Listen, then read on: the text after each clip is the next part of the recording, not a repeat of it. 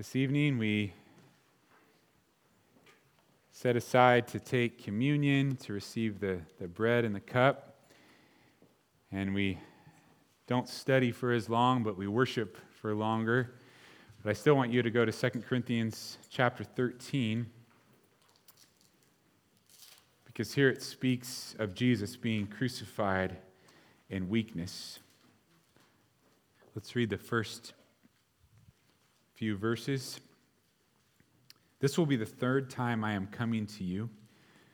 By the mouth of 2 or 3 witnesses, every word shall be established. I have told you before and foretell as if I were present the second time. And now, being absent, I write to those who have sinned before and to all the rest, that if I come again, I will not spare.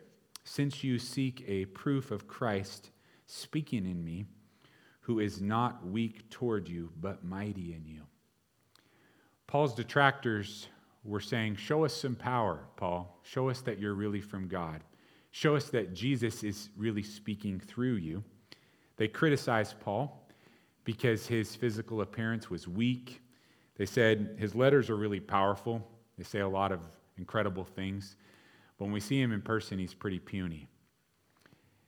And now, look what Paul does. He says, Christ is mighty in you. He's writing to the church. He's writing to the Corinthian church. And Christ is mighty in you, and he's mighty toward you. And who shared the gospel with you? Who taught you the word of God? Who told you about the love of Jesus? Wasn't it me? Wasn't it Timothy? And isn't that proof enough? You see, when his detractors are saying, show us power, he says, look at your own lives. Haven't you experienced Christ? Does he not dwell in you? Is he not mighty on your behalf? This is exactly the point that Paul made way earlier in the book, way back in the 3rd chapter. Do you remember when he wrote this? 2 Corinthians 3:2. You are our epistle, written in our hearts, known and read by all men. Clearly, you are an epistle of Christ, ministered by us, written not with ink, but by the Spirit of the living God, not on tablets of stone, but on tablets of flesh, that is, of your heart. So he says, isn't Jesus alive in your life? Hasn't he saved you? Isn't he working in you? And who was a part of that? Who ministered into your lives? It was Timothy, and it was Paul. Therefore, you are your own evidence. What an argument. If you really know God and you want to see the power of God in the ministry of Paul, just look at your own life. Then he says something else. If you skip to verse 4, the second half, for we also are weak in him, but we shall live with him by the power of God towards you. Paul is saying, you're evidence, but we're also evidence. You seek proof, you seek power. When we come, you're going to get that power. You're going to get that proof. Because everything we've written in our letter, we're going to live out before you in person, just the way that we did before. God's power lived out. We might not look powerful because we're not big. We might not look powerful because we've been persecuted. And we're weak in body, but we're mighty because of the resurrection of Jesus. Look at the beginning of verse 4. This is a part of our remembrance this evening. For though he was crucified in weakness. The detractors, the critics, they're pointing out Paul's weakness and saying that he's not worth following. Now Paul brings the ultimate proof of power because he directs their eyes to Jesus. For though he was crucified in weakness, Jesus allowed himself to be weak. He caused himself to be lowly. When he was crucified, he humbled himself by becoming obedient to the point of death, even death on a cross. You know that from Philippians chapter 2. They yelled out, he saved others. Let him save himself.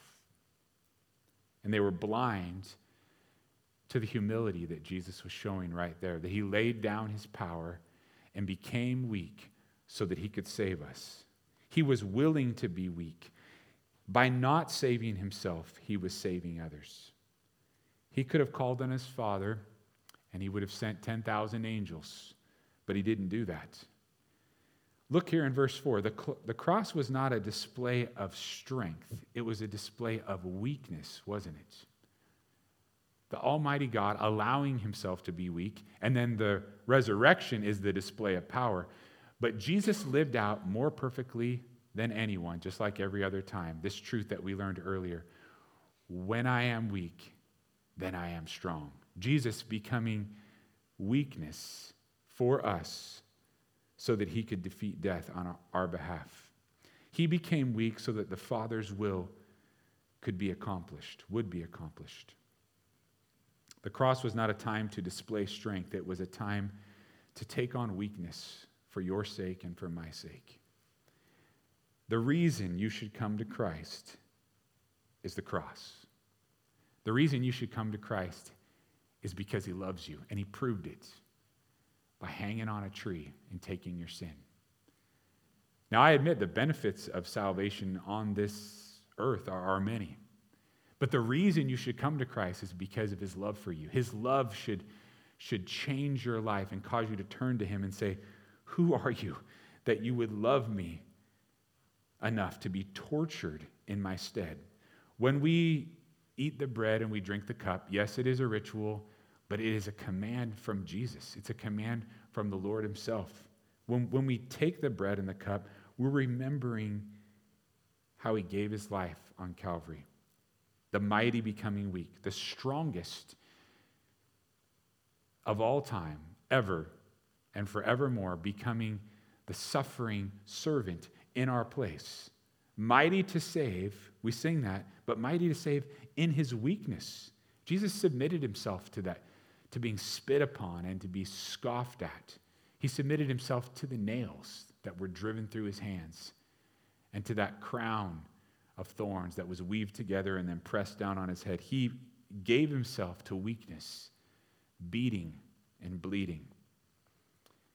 And so Paul's argument here is, okay, we are weak. We are persecuted. In your minds and from your perspective, we're not much, but isn't that also true of your Savior? The prophet Isaiah tells us that Jesus wasn't anything to look at in his person, that there wasn't anything about his form or his majesty that would cause people to come to him and say, wow, look at him. He's got to be our leader. And even in his death, he was beaten beyond recognition. He was made weak. He was broken. His flesh was broken for me and for you. So we're learning this truth that weakness isn't necessarily bad. Now, I don't like feeling weak at all. Most of us don't. Not just the feeling of weakness, but the reality that we are weak. But here we can see the victory of the cross was won in weakness, wasn't it? For though he was crucified in weakness. Amazing truth. Now we're going to get to the power also in the middle of the verse there, God willing, if we get to study it on Sunday. But I want you right now to turn so we can read of the weakness of the Lord in his crucifixion. Now, willingly weak, still holding all power, but willingly submitting himself. Turn to Matthew 26 so you can see how meek Jesus was, how he submitted himself to the point of death, even death on a cross. This is Matthew 26:60. Even though many false witnesses came forward, they found none. But at least 2 false witnesses came forward and said, this fellow said, I am able to destroy the temple of God and to build it in 3 days. 62. And the high priest arose and said to him, do you answer nothing? What is it that these men testify against you? But Jesus kept silent.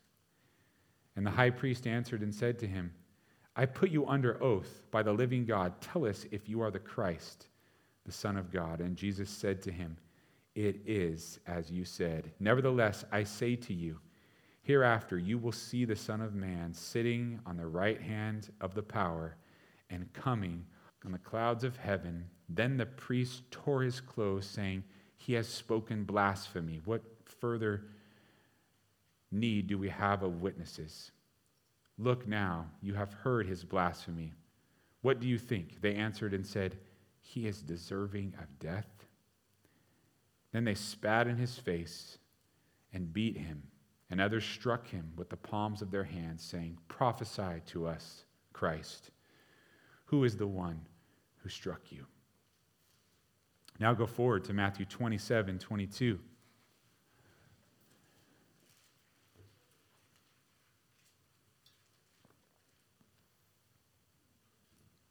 Pilate said to them, "What then shall I do with Jesus, who is called Christ?" And they said to him, "Let him be crucified." Then the governor said, "Why? What evil has he done?" But they cried out all the more, saying, "Let him be crucified."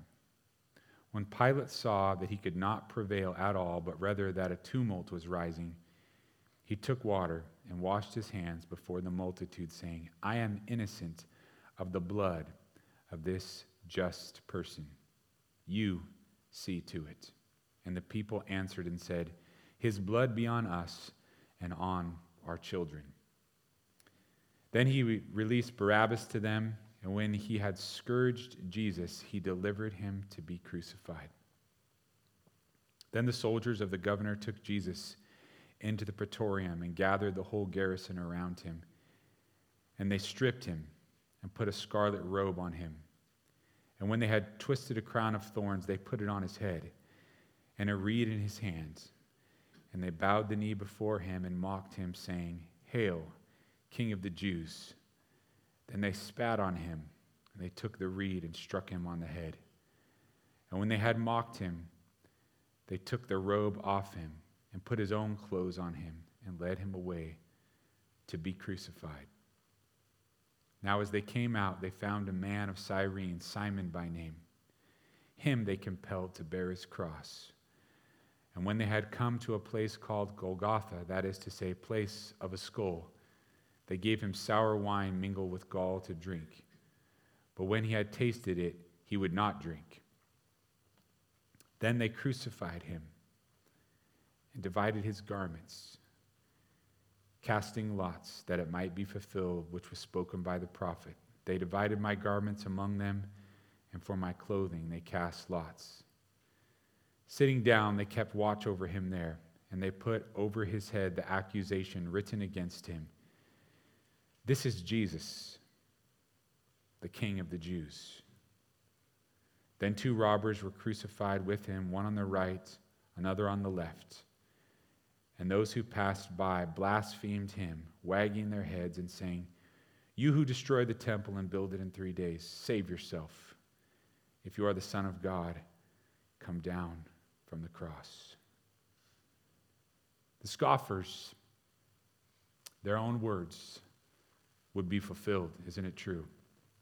Jesus would rebuild that temple in 3 days. Jesus would come off of that cross. He would defeat death and live forevermore to be the exchange for our sins, the pardon for our sins. Today, when you receive the bread, and I hope that you will, it represents Jesus' body and all that he went through. Every bit of pain and every bit of agony that his flesh endured to take our sin upon him. And then the cup represents his blood that was shed for us. Life is in the blood. Jesus' life, eternal life, given to you if you will receive it.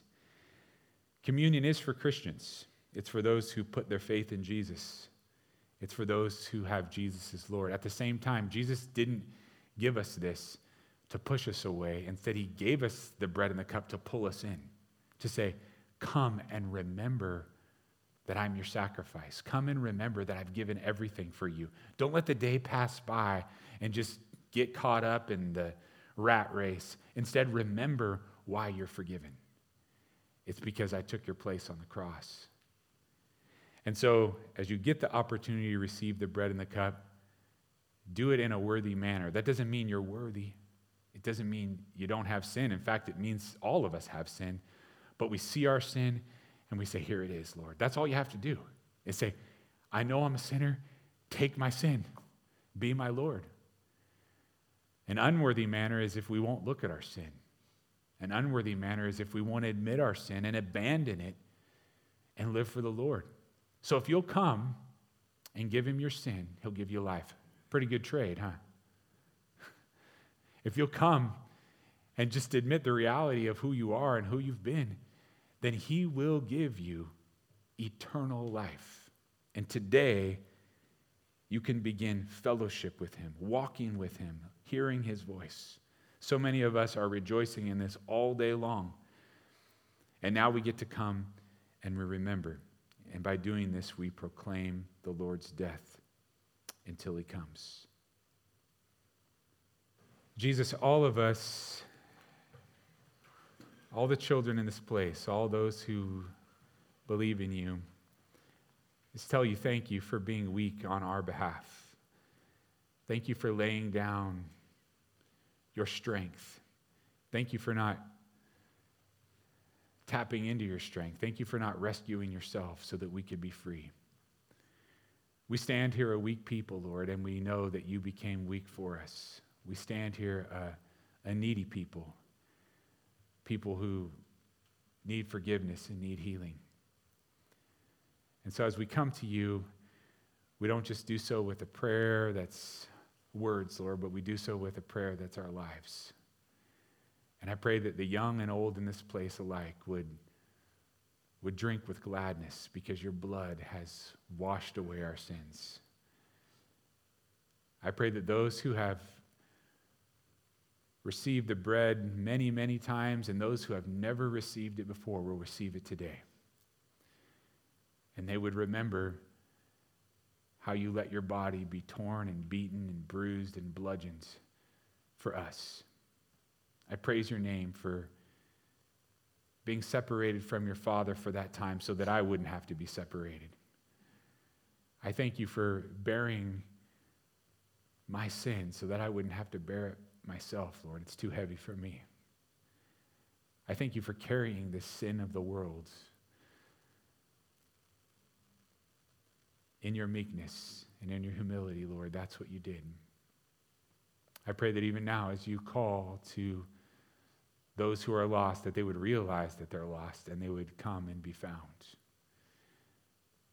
That you, the shepherd, the saving shepherd, would be their strength.